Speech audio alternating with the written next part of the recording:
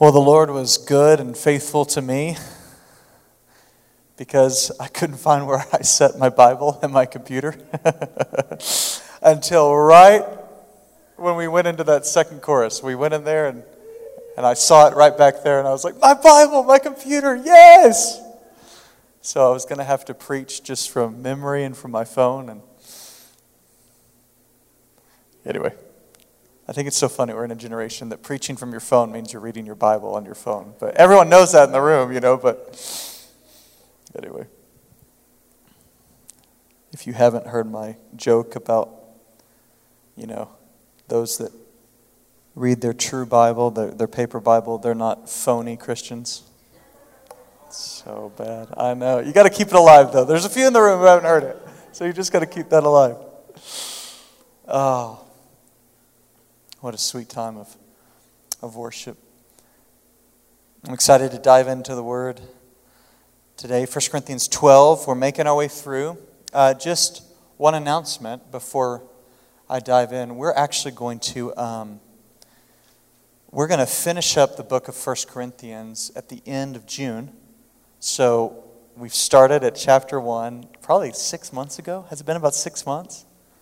And we've made our way all the way to chapter 12, and we're going to finish up with chapters 15 and 16 at the end of June. And then in July, we're actually going to not have our Wednesday night services. We're going to take off the month of July and regroup and reboot a little bit, and then we're going to get started back in August. So you can kind of put that in your calendar. Will we have our meal? I will get back to you. I think we'll still have our meal on Wednesday night. We just won't have our service.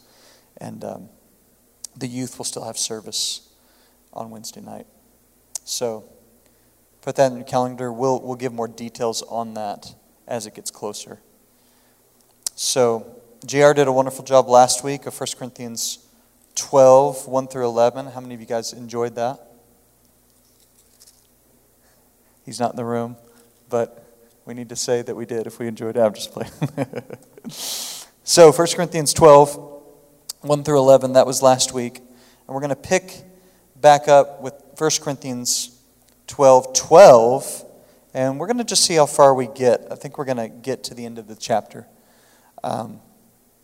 I love this chapter. I love the truths that are in it. I love how it leads up to 1 Corinthians 13. We're going to hit 1 Corinthians 13 next week, speaking on the most excellent way, the way of love.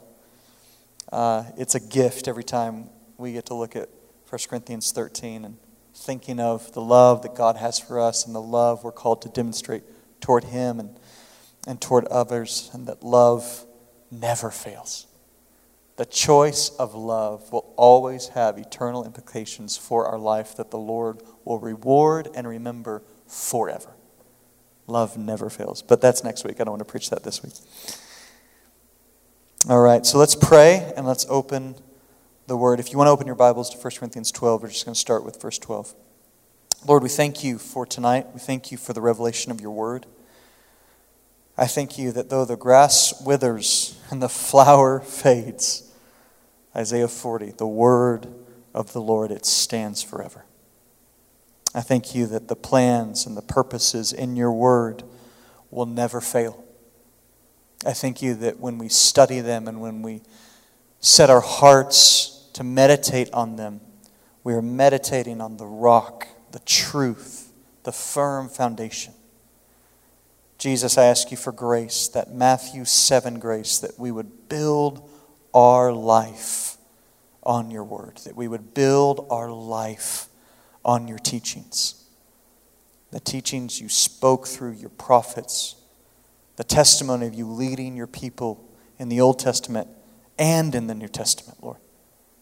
Let us build our life on your word, that when the storms of life come, we're standing on the rock. And Lord, those that find themselves tonight in the storms of life, those that find themselves tonight in that fresh storm that has hit, Lord, I pray for grace to stand on your word, for grace to cling to your word, for grace to run to you in prayer and with fasting, for grace to press in once again in the storm. And those that find yourself in a season of peace, I pray for grace to preach your word with boldness. That we would actually take that season of peace and use it to bring others into the kingdom in Jesus' name and to comfort others in the storm. We love you, Lord. Amen and amen. 1 Corinthians chapter 12. So I've titled this Diversity Within Unity. In the church of Corinth, what we have, a lot of people coming together. We have Jew, we have Greek, we have slave, we have free. Those were the main kind of religious divisions, the pagan and the Jew. And they were coming together and they were meeting one another under and in Christ. And then you also had the social context of slave and free. And Paul speaks to this very clearly in chapter 7. And then we've already gone through that in some ways. But there was a diverse body of Christ in Corinth. And then Paul uses the analogy of the body to explain it. Just like there's many members of our body, and it's diverse, in one way it's diverse, but in another way it all works together and it's all one body. And so Paul kind of gives permission to be diverse and to be ourselves in the Lord. And then he also gives us command to be one in the Lord and to not let our diversity be the focus and to not get kind of one-sided in the church. He's going from spiritual gifts, so he actually has that in his mind for the church of Corinth. Corinth had gone real heavy on the side of tongues and the interpretation of tongues. And they had kind of like focused on this one spiritual gifting. And Paul, as a father, is saying, guys, it's not all about tongues. And he's going to address it here in chapter 12, and he's also going to address it in chapter 14 that we'll get in a few weeks. And I'm so grateful for these chapters because it's an apostle of the Lord, one of the most influential apostles of that day, if not the most influential, with his letters and his writings to the church after he died. But we have Paul, with the wisdom the Holy Spirit has given him, speaking to a church that's kind of going one-sided. Like, it's all about this. How many of you guys have, and we all are guilty of this to a measure, but you've been a part of a body or you've been a part of a congregation where it is all about this one thing. And it's kind of to the detriment of everything else in the body of Christ. Now, different bodies, different leaders, different pastors, the Lord anoints us in a certain lane, I would say. And we tend to stay in our lane, and I think that's good. But what's bad is to stay in our lane and then to say every other thing is unimportant. This is the one thing in the body of Christ that's important, right? I mean, whether it's teaching or prophecy or the apostolic ministry or evangelism, we're all built and kind of pointed one way. And that's fine. The Lord says we need that gift in the body of Christ. We need prophecy. We need teaching. We need the gift of tongues. We need the interpretation of tongues. We need the working of miracles. We need healings. We need it all. But as we operate in the giftings the Lord has given us, we also need to bless every other gifting that's operating in the body of Christ, right? It's the full picture of the body. So we're going to get into that. So it's diversity within unity. I wrote down, there is a need for diversity in unity. Now, when I say unity, I do not mean uniformity. I do not mean everyone doing the same thing or being the same person. But within the way God has created us, we come together under the leadership of one man, Jesus Christ. Paul lays out this argument in 3 parts in these verses that we get into. In verses 12 through 14, I'll just read it. He says, "For just as the body is one and has many members, and all the members of the body, though they are many, are one, so it is with Christ. For in one Spirit we were all baptized into one body, Jews or Greeks, slave or free, and all were made to drink of one Spirit. So here in these first set of verses, Paul presents the idea that everything is going to flow from this analogy of the body is one and it has many parts. In verses, you don't have to go there yet, but in verses 15 through 20, after this, he's going to talk about the diversity of the body of Christ. And then in verses 21 through 26, he's going to talk about the unity of the body of Christ. And then he's going to wrap it up and say, but guys, this all works, and the cartilage and the oil and what's bringing this whole thing together, he says, is love. He says, you're diverse, but the way you operate with one another is in a spirit of love. And then that takes us to chapter 13. So, we're going to go through this verse by verse. Is that okay? Verse 12. Thank you, Gary. Sure. If it's not okay, I'm sure Andrew's preaching something great to the youth over there. You can go over there if you want to. Just play. Verse 12. It says, for just as the body is one and has many members, and all the members of the body, though many, are one, so it is with Christ.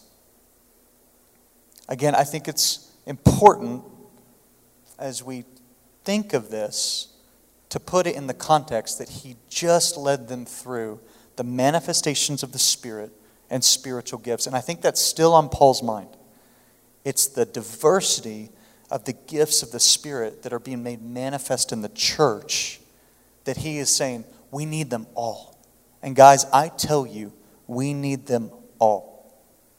We are in a season right now where the Lord has spoken to our congregation about bringing in the harvest. Evangelists, those with the gift of evangelism on their life, we need you to rise up and lead the rest of us in evangelism. How many of you need a little leadership in evangelism? You'd like a little encouragement. You'd like a little, hey, this is how to do it. Here's some testimony of what's going on. This is a season in our church where the Lord's highlighting the harvest, and therefore the Lord's highlighting the gifting of evangelism. How terrible would it be for the Lord to highlight the harvest, and then those that are strong in the prophetic and strong in teaching to try to go out and do it all? That wouldn't be the smartest decision, would it? So we need all the gifts of the Spirit working in the church. I think of it like this. The Holy Spirit is within me. But when the Holy Spirit manifests, He is put on display. It's the Spirit within me that's put on display. And then Christ is glorified. But is the Holy Spirit always manifesting through me? Is He always visible? No, not always. But when I step into my spiritual gifting, and when I prophesy, and when I teach, and when I am operating in the way the Lord's called me to operate, in the way He's gifted me to operate, the Holy Spirit is seen and Jesus is glorified. And so I think of it as an athlete. Like, I feel like the Lord's body, He'd like to have an athletic body. Wouldn't you say so? Like, if we can give the Lord anything, we want to exercise our giftings, and we want His body to look good, right? I don't think the Lord wants like a slow, lethargic, lazy body. I think He wants an active, and when I think of like an active body, I think of the body of an athlete. And you see that manifestation of power in their muscles when they lift that thing and pick it up. You see that muscle flex. Or when they sprint, you see those quads and they're working, you know? I think that's what the Lord wants from us. I think He wants His body exercising those spiritual giftings and looking good in the earth for Him. Amen?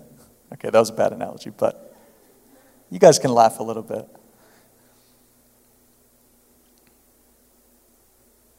So I just want to encourage us in this season, and as we go through this, to think about the spiritual giftings that we walk in and desire the ones that we're not walking in right now, but we have that leading and that pull. I want to learn how to prophesy in this season. I think we can I think the Holy Spirit gives us some certain desires. They rise up in our heart. And if we find them in the Word of God, we have permission to pursue them. Amen? If we find them in another person in the Word of God, we have permission to pursue them. If Peter in Acts 2, preaching the gospel with boldness, is moving your heart in this season, begin to ask the Lord, use me to preach your gospel with boldness. And begin to set a game plan and a trajectory to learn how to preach the gospel. I just find different things being pulled out of me as I dig into the Word. We were in prayer this morning, and I was asking the Lord to give me a greater authority in prayer. And then Mike, he turned his Bible to 2 Kings chapter 18, and he starts to read about Elijah. And Elijah has just called down fire on Mount Carmel. He's killed prophets of Baal and Asherah. And then he says, the time for rain has come. And he sees the cloud, the sides. He begins to pray for rain. And he sends his servant up. And his servant says, there's a cloud, but it's just the size of a man's hand. And Elijah goes, that's my promise. And he goes 7 more times. And he prays and he prays and he prays until the rains come. And it hadn't rained, it says on the earth in the book of James. It hadn't rained on the earth for 3 years. Is it 3 years or 3.5 years? 3.5 years. 3.5 years it had not rained on the earth. And James says this, which is incredible to me. He says, Elijah was a man, just like you and I. You know what that means to me? That Elijah wasn't perfect. That he had some really good days, but he had more really bad days. And it says he was a man with a nature like me. He had to say no to the lust of the eyes, to the lust of the flesh, to the pride of life, to that John 1 list that we're given. He had to say no to the love of the world, even as a prophet of God. He was tempted like I was, but it says this, but he prayed. And I was asking the Lord, okay, here's Elijah. I think you're giving me permission to pray and to ask for more authority in prayer. I want what you gave Elijah. I want you to hear my prayer the way that you heard Elijah's prayer. Guys, the Word of God gives us that permission. Now, I don't know about praying and it not raining for 3.5 years. I probably don't want that. But I want more authority in prayer. And as I go after that and you go after the leadings that are in your heart, the body of Christ is strengthened. Amen? The only way the body of Christ is not strengthened is if we're lethargic and apathetic in pursuing what the Lord has called us to pursue. In pursuing relationship with Him, in pursuing our calling with Him. We're in a season right now, just personally, I'll just tell you this. Rachel and I, we're really praying about our next season of reaching out to the orphan. This orphan ministry has always been on our heart. We almost moved to Africa and helped run orphanages, and there's always been a part of our life, but it's been about the poor and the orphan. We adopted 2 girls from Ethiopia, my beautiful Ethiopian daughters. They just got signed, and they're going to play college soccer, and they got some wonderful scholarships. And to see them go from 9 to 18, and in this, it's such a fun season. But the Lord's laying on my wife's heart this ministry of adoption. I mean, it's just bubbling up inside of her. And she's submitting it to me, and she's going, I feel like the Lord has something for us. Again, about adoption. Again, about foster care. Again. And I'm like, Rachel, this is the Holy Spirit working on your life. We need this.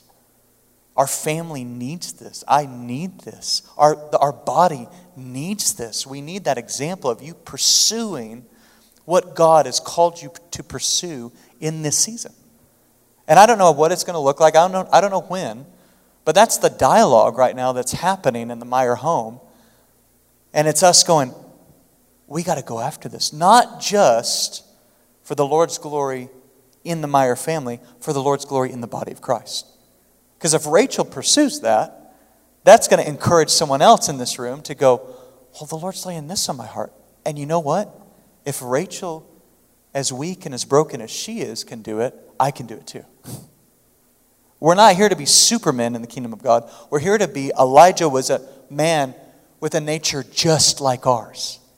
And if we're honest with one another, we know that we're not supermen all the time, right? But he prayed and the heavens shut. And then he prayed again and the heavens opened. Meaning God can use weak and broken men in very, very powerful ways. Wow, I didn't even mean to talk about any of that. But that was verse 1. Buckle your seatbelts. we got to get to verse 31. I'm just playing. Verse 13. I love this verse. For in one Spirit we were all baptized into one body. Jews or Greeks, slaves or free, and we're all made to drink of one Spirit. So Paul says, it was when you accepted Christ and when the Holy Spirit filled your heart, you became part of a family. I love what Mike said a few weeks ago. The largest living organism in the earth. You know, there's this group of aspen, and I don't know where they are. They're somewhere in America. I forget. But it's called the Pandu Aspen Grove, something like that. And it's acres and acres of aspen, but they're all connected. And they say it's the largest living organism or whatever plant in the earth. And it's just acres and acres of aspen, but under the surface they're all connected. And I like to think of that as the body of Christ. You just see an individual tree, but under the surface the Spirit's moving and connecting all of us, leading all of us, guiding all of us. We have been baptized into one Spirit. There's one baptism. And then what I love is the second verse, or the second part of this. And all were made to drink of one Spirit. There was a time when you weren't able to drink of the Spirit. But when you gave your heart and your life to the Lord, you were recreated, refashioned, remade. Your spirit came alive by the power of the Holy Spirit, and you were made to drink of that Spirit. Then, at salvation, and to keep drinking of that Spirit. This got a hold of me a few weeks ago. Just this prayer, I want to drink from your Spirit. Let's go to John chapter 4. This is what Jesus gives the lady at the well. It says this. Jesus answered her, if you knew the gift of God. Now I feel like there are two things Jesus is talking about here. First, it's the gift of God. If you knew the gift of God and who it is that is saying to you, give me a drink. So there's two things Jesus is talking about. One, the gift of God, and who it is that's asking her for a drink, okay? You would say, give me a drink. Or you would have asked him, and he would have given you living water. So right there, I feel like the gift of God and the living water, they intersect. And it's Jesus giving the gift of God as living water. It says this, Jesus said to her, everyone who drinks of this water will be thirsty again. But whoever drinks of the water that I give him will never be thirsty again. The water that I give him will become in him a spring of water welling up to eternal life. I'm in the season where I'm like, Jesus, Holy Spirit, I don't know how it works, but one of you answer me. I want a drink. I want a drink of that living well. It says in Ephesians chapter 5, I love this. Ephesians chapter 5, verse 18. Do not get drunk with wine, for that is debauchery. But what does he say right after that? What's our replacement for getting drunk with wine? What's our replacement for the pleasures of the world? Be filled with the Holy Spirit. Be filled with the Holy Spirit. And then he goes into worship, addressing one another or singing in the congregation, psalms, hymns, and spiritual songs, singing and making melody in your heart to the Lord, giving thanks always for everything to God in the name of our Lord Jesus Christ, submitting to one another out of reverence for Christ. I think Paul's just overflowing, and he's like, be filled with the Spirit and sing and give thanks as you're being filled with the Spirit. and submit to one another. But to me, I have claimed that promise time and time again. Lord, I don't want to be filled with wine. I want to be filled with your Holy Spirit. Give me drink of your Holy Spirit. It says in Psalm 36, 7 through 9. These are just the verses I've been living in the past couple of weeks. It says, "Oh, how precious is your steadfast love, O God." We just read about that in Exodus 34. How precious your steadfast love. David's recalling that encounter that Moses had, and he's recalling the steadfast love in his own life. "The children of mankind take refuge in the shadow of your wings. They feast on the abundance of your house, and look what God does. He gives them drink from the river of his delights. For with you is the fountain of life, and in your light we see light." Jeremiah talks about God being a fountain of living waters. And this, oh no, we don't have to go to Jeremiah real quick. Let's go back to Psalm 36 if you don't mind. The fountain of life. Jeremiah, we will go there in a second. The fountain of living water. But guys, I think when I look at that throne of God and when I read John 4 and John 7, and Jesus equates the Holy Spirit to living water, flowing from him and then also flowing from us, out of us, and becoming a spring of eternal life. And when I read Psalm 36, that with him is a river of delights. And when I look at Revelation 4, and when I look at Daniel 7, it says, and Daniel 21, it says, there's a sea of glass before the throne, and there's a river coming from the throne, a river of fire and a river of water. I think the Holy Spirit is being freely given and freely poured out to his people in heaven. I think they're standing in the midst of the living water and in the midst of the fire of the Holy Spirit before the 7 tongues of fire that are the manifestation of the Holy Spirit. I mean, they are being consumed and filled with the Holy Spirit. We can ask for that drink now. We all get to drink from the Spirit. And I'm asking God in this season, Lord, make me thirsty. Because if with you is a fountain of life, if with you is living waters and rivers of pleasure, if with you is the gift of God that is living water, I want drink of that living water. So make me thirsty so I keep coming back to you. Just because you guys know it's there, let's go to Jeremiah 2. And we'll just end this part with Jeremiah 2. Now, this is God saying it in a negative way to the people of Jerusalem in Jeremiah's day. But the positive is also true about this verse. He says, has a nation changed its gods, even though they are no gods? And here's the condemnation. But my people have changed their glory for that which does not profit. Be appalled, O heavens, at this. Be shocked and be utterly desolate, declares the Lord. For my people have committed 2 evils. Here's the first one. They have forsaken me, the fountain of living waters. And here's the second thing they did. And they hewed out cisterns for themselves, broken cisterns that can hold no water. Guys, we don't want to commit those 2 evils. One, we want God to be the fountain of living water that we drink from. In prayer, through the word, in obedience as we serve him, love him, bring in the lost. We want to drink of the fountain of living waters.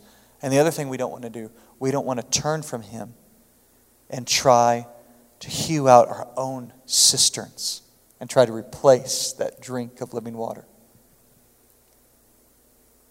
I pray this prayer. I come back to this prayer. I come back to that rebuke that Jeremiah gave in Jerusalem. And I say, Lord, is there any way I'm trying to satisfy myself with things that don't really satisfy?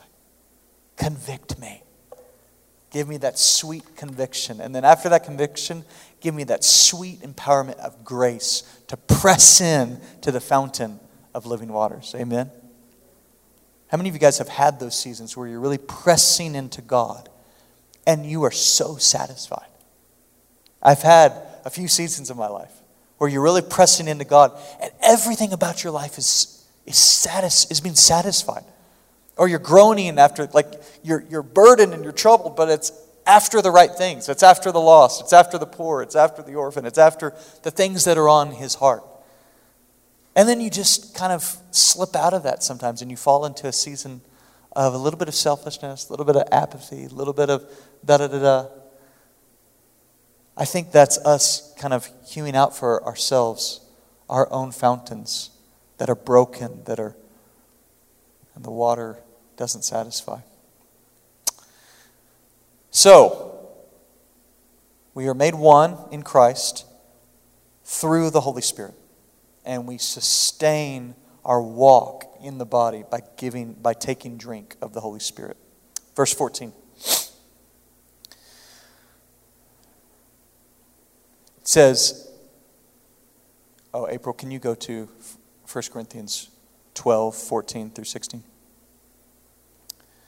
For the body does not consist of one member, but of many. If the foot should say, because I am not a hand, I do not belong to the body, that would make it no less a part of the body. And if the ear should say, because I am not an eye, I do not belong to the body, that would make it no less a part of the body. Now, Paul's using statements here that are supposed to be a little ridiculous. You know, if your foot had the gift of communication and the gift of thought, okay, and it just one day decided, nope, not a part of the body. I'm not a hand. I get covered every day. Have you seen and smelled his feet? They're terrible, especially when he works out and he forgets to change the gym socks, and so he's always putting on the same gym socks every day. I'm just kidding, I don't do that, but maybe a few times. He's like, life is terrible, and the hand, oh man, the hand has it all. That ring on the finger, that way everyone sees it. And if the foot just decided, nope, not a part of the body anymore, it would still be a part of my body, and it would give the rest of my body a lot of trouble if it just stopped being a foot, right? I mean, can you imagine if your foot just decided? Some of you can't imagine. You've had that happen. You're like, my foot decided one day to stop being a part of my body. It's ridiculous, though, because it would still be a part of the body. The one thing that the Lord was speaking to me through this week was, there are things as the body of Christ we are not allowed to say about ourselves. There are actual things, there are statements we're not allowed to believe about ourselves, and this is one of them. Many people have this disquieting desire to be something in the body other than what they are. And we've all experienced this, haven't we? Oh man, I've experienced this. Especially being in the ministry since I was 18 years old. I've experienced going, I'm not the hand, I'm a foot. And that lie that the enemy wants us to believe of, because you're not the hand, you don't matter, you're not important, you're not a part of the body of Christ. How many of you ever felt that lie? You felt that little whisper. It's called comparison. It's terrible. I remember being in my young 20s, learning how to write songs. And I could not write a song.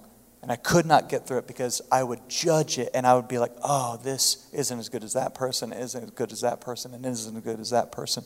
And I was just petrified and kept in that fear. And it was just comparison. And then one day, I remember I was praying, and the Lord said, Marcus, I don't want you to sound like anyone else. I want you to sound like the way I've made you to sound, and we're going to go on this journey together. And he challenged me. He said, don't listen. Well, first, he challenged me in my 20s not to listen to any secular music as a songwriter. He's like, just listen to worship. Just compare and just worship me with worship music. The second thing he challenged me to do is to not be so concerned by studying other people's songs, but learn how to write as the Holy Spirit leads me. And I just had to go on this journey, this 2-year journey of not listening to a lot of things, only listening to worship music, kind of going into that wilderness experience that we have to go into. I'm just going to hear the voice of the Lord. And I got free from comparison, and I was able to begin to flow with the Holy Spirit and not worry what everyone was thinking I was sounding like, and just sing to the Lord. And I just remember I got free in that moment of just comparison with songwriting. But I've had to get free in many other moments in my life of being a member of the body of Christ from this comparison.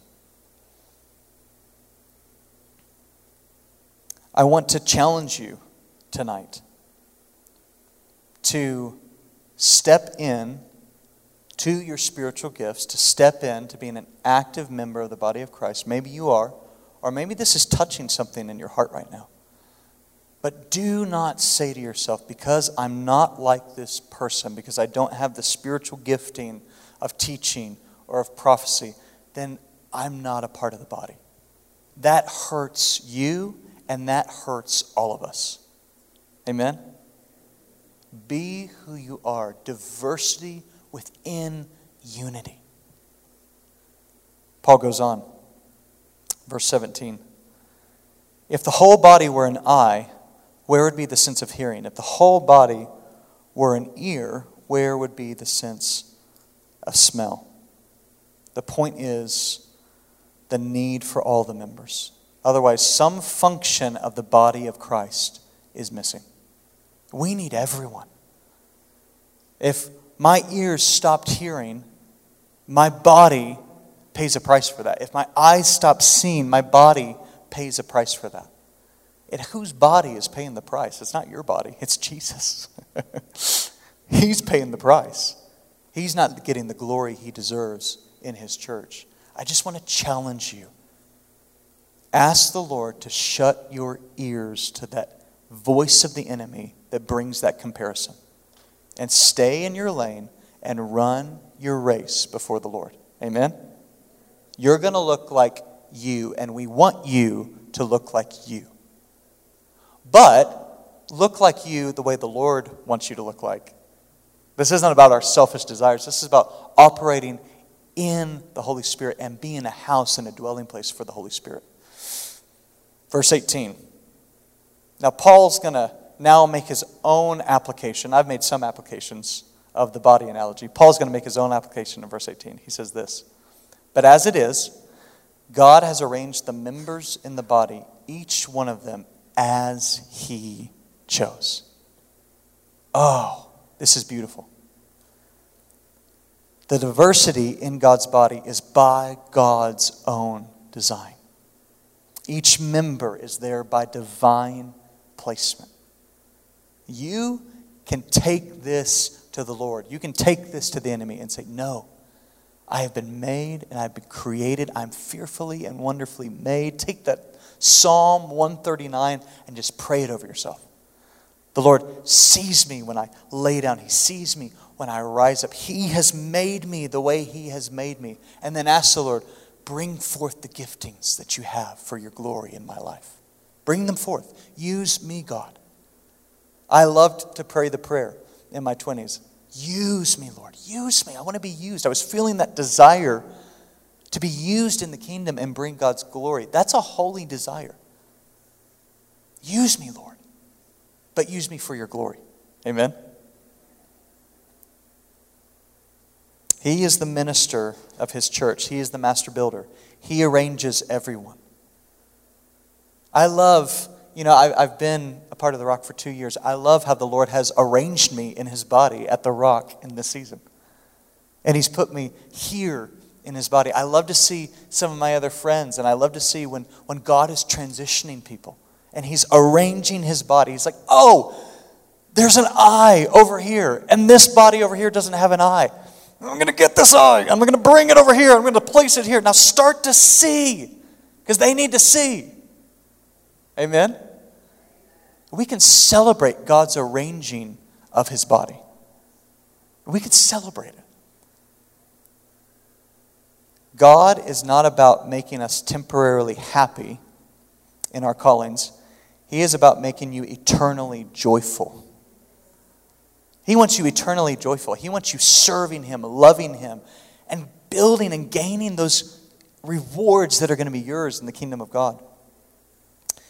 He's going to lead you and put you in places where this will be accomplished. Not temporary happiness, but stepping into your calling and eternal joyfulness on the other side. And there's some joyfulness now when you're pursuing the Lord. I think of this verse, this word arranged, and I've said it a few times, but I'm just going to say what I wrote down here. When I think God arranges the body, I think of it in two ways. First, God has made you.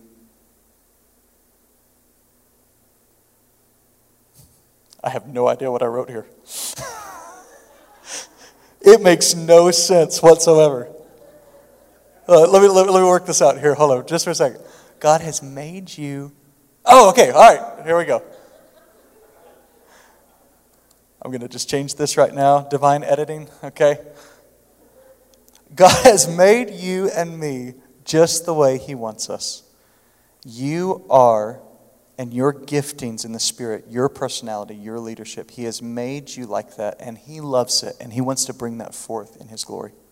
Second, God places us where he needs us for his glory. I think that's huge. God places us where he needs us for his glory. He says, again, oh, you're an eye, I need you over here, you guys. One of the best prayers in the Bible concerning times and seasons and concerning God arranging his body is Psalm 31. There are phrases in Psalm 31. You need to remember to pray Psalm 31 when you're questioning your season. The phrases that come from this are, lead me for your name's sake. That's also found in Psalm 23, but he leads us for his name's sake. But this is David, and he asks God, God, lead me for your name's sake. And then he says this, my times and my seasons are in your hands. And then he says this, into your hand I commit my spirit.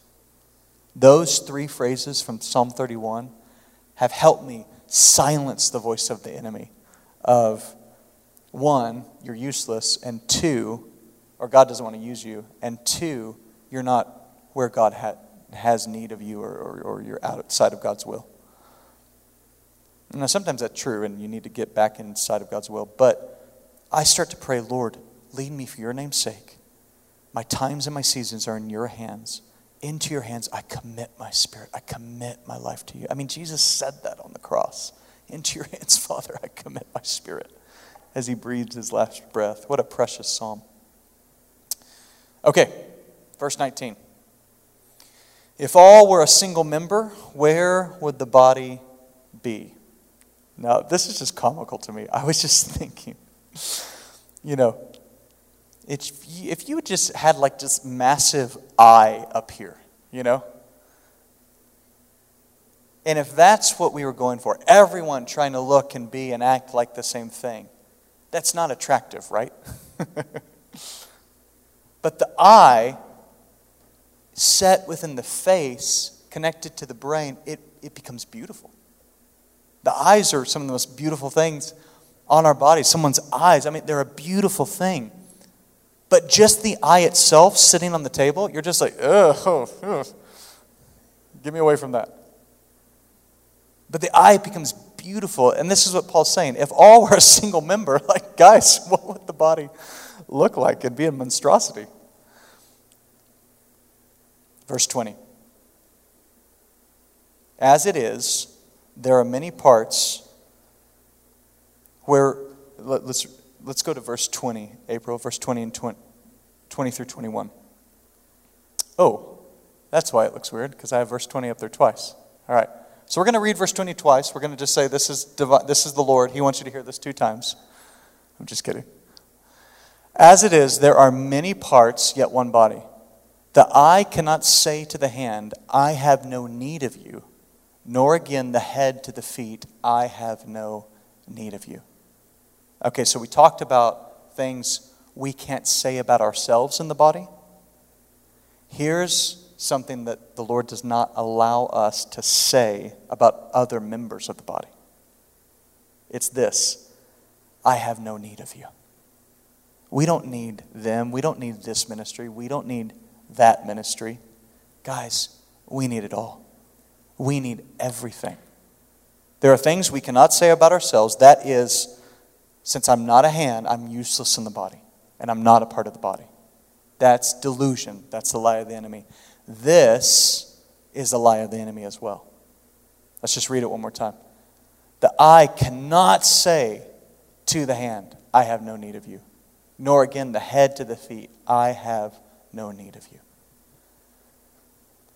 Now guys, this spirit, it's alive and well in the body of Christ. Now Paul was speaking to one congregation. He was speaking to the Corinthians, and he was telling them, hey, guys, you need all the spiritual giftings. You need everything that everyone is bringing. You're not supposed to focus just on one. You need it all. You need the workings of miracles. You need healings. You need the prophetic. You need the teachers. You need the apostles. I mean, the list goes on and on. At the end of 1 Corinthians 12, he's going to say, you need the administrators. Oh my gosh, we need the administrators, right?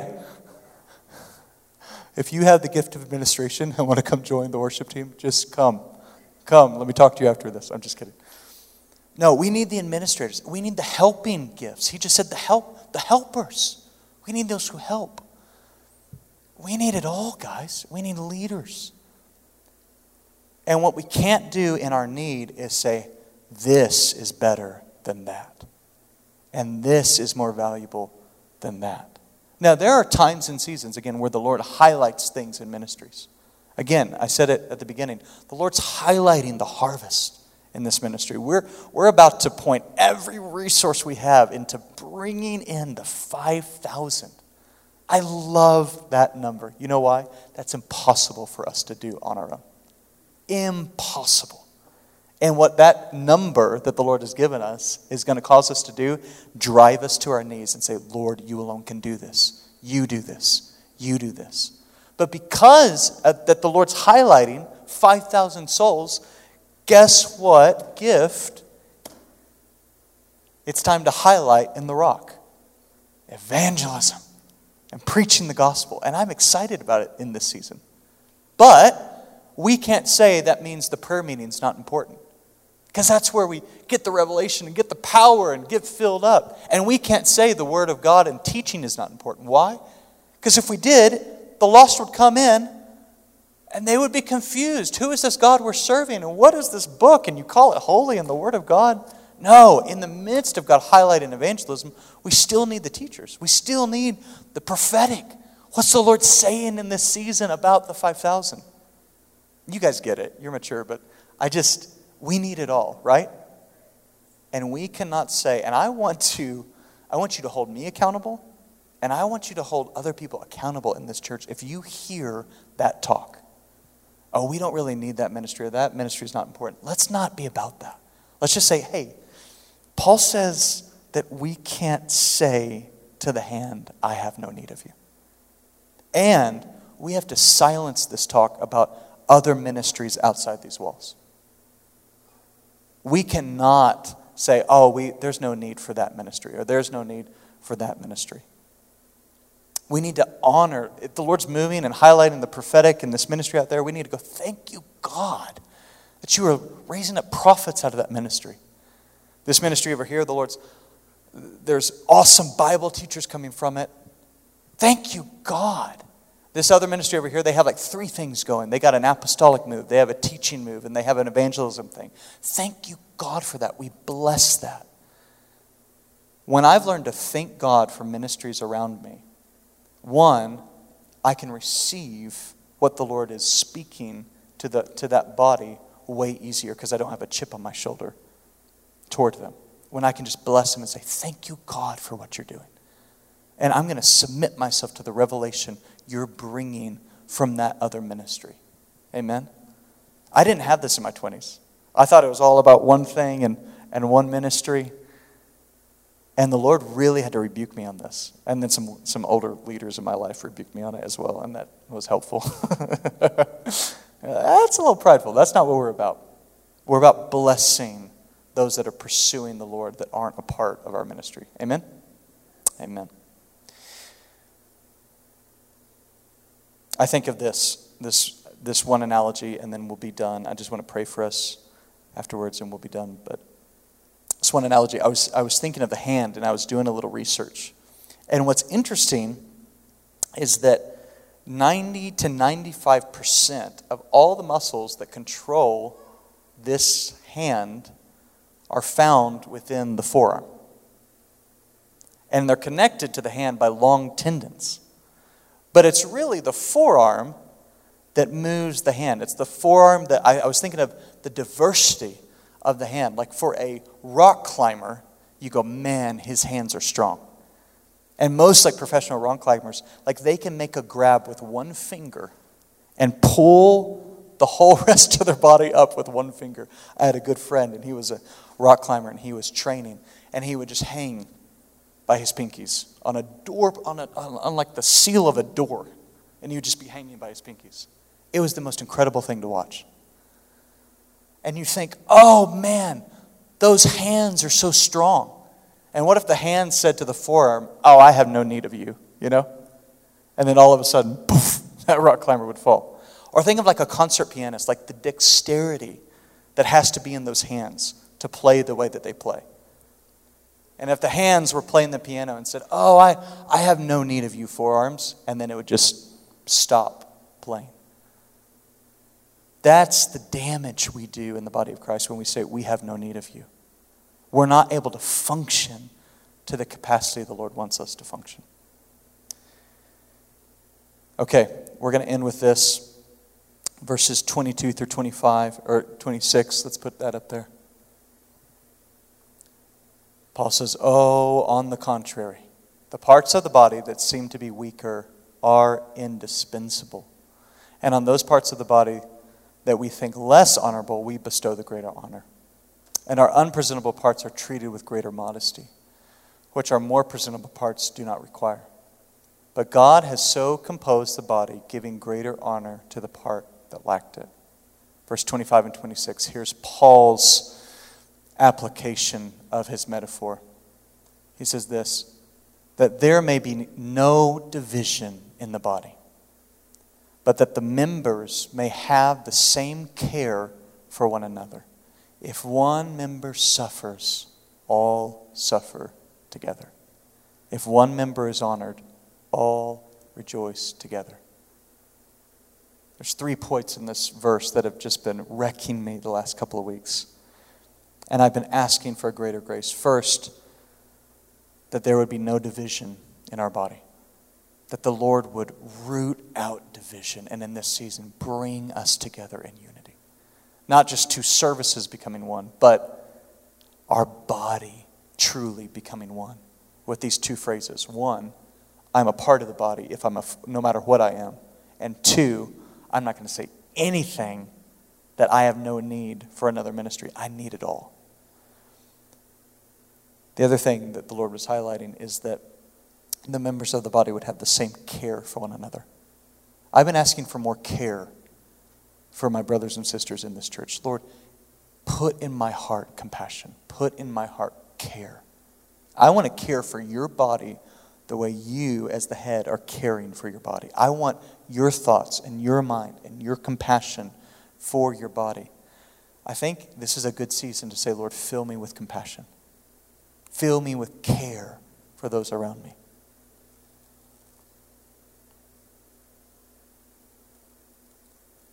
If we had more time, I'd kind of go into this. But I just want to invite you into that prayer with me. Let's pray that prayer.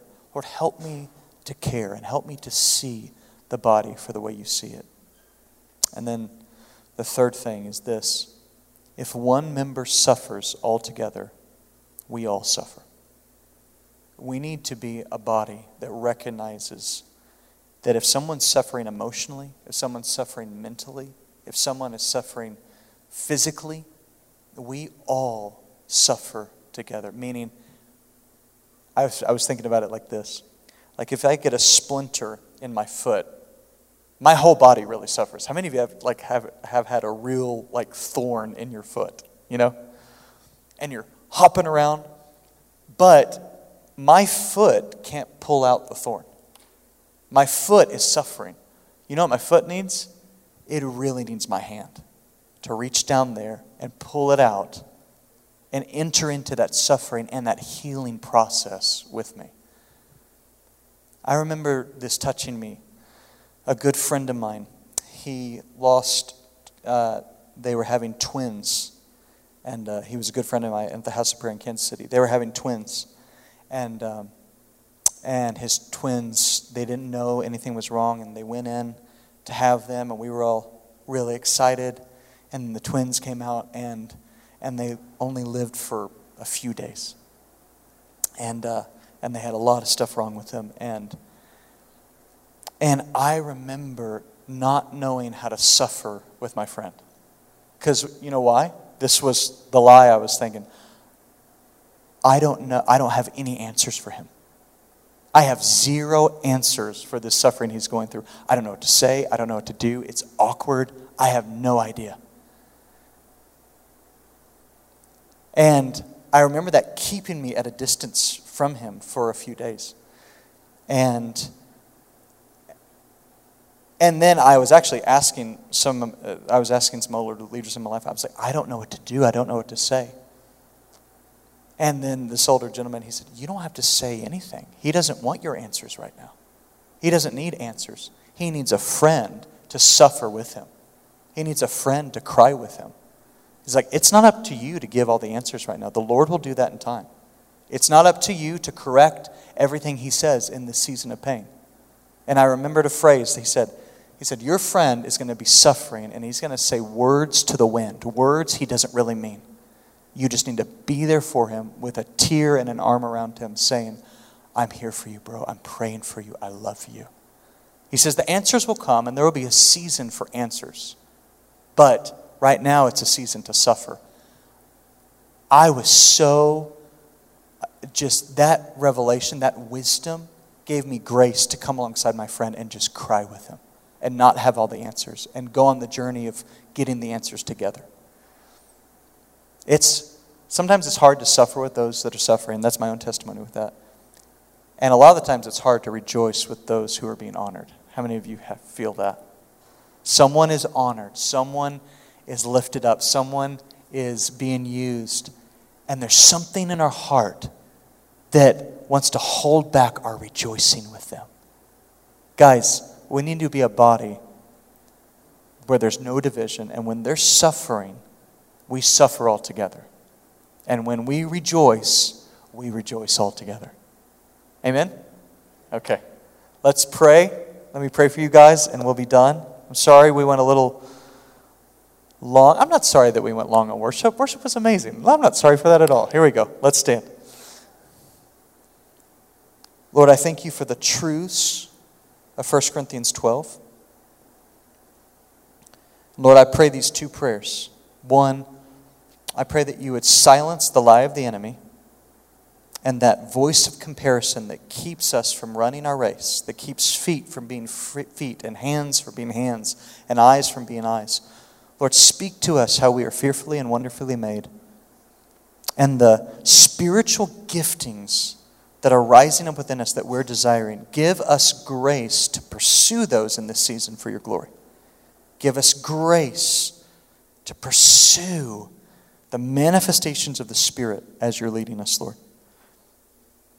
And Lord, I ask you that there would be no division in this church, that we would be a church that does not say, I have no need of you.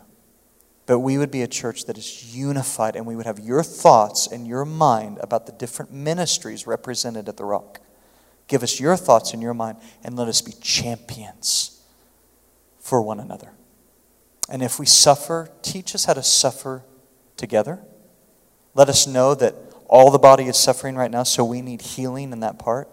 And if we rejoice, I pray in this season, teach us how to rejoice together. We love you, Lord. and we worship you. Amen and amen.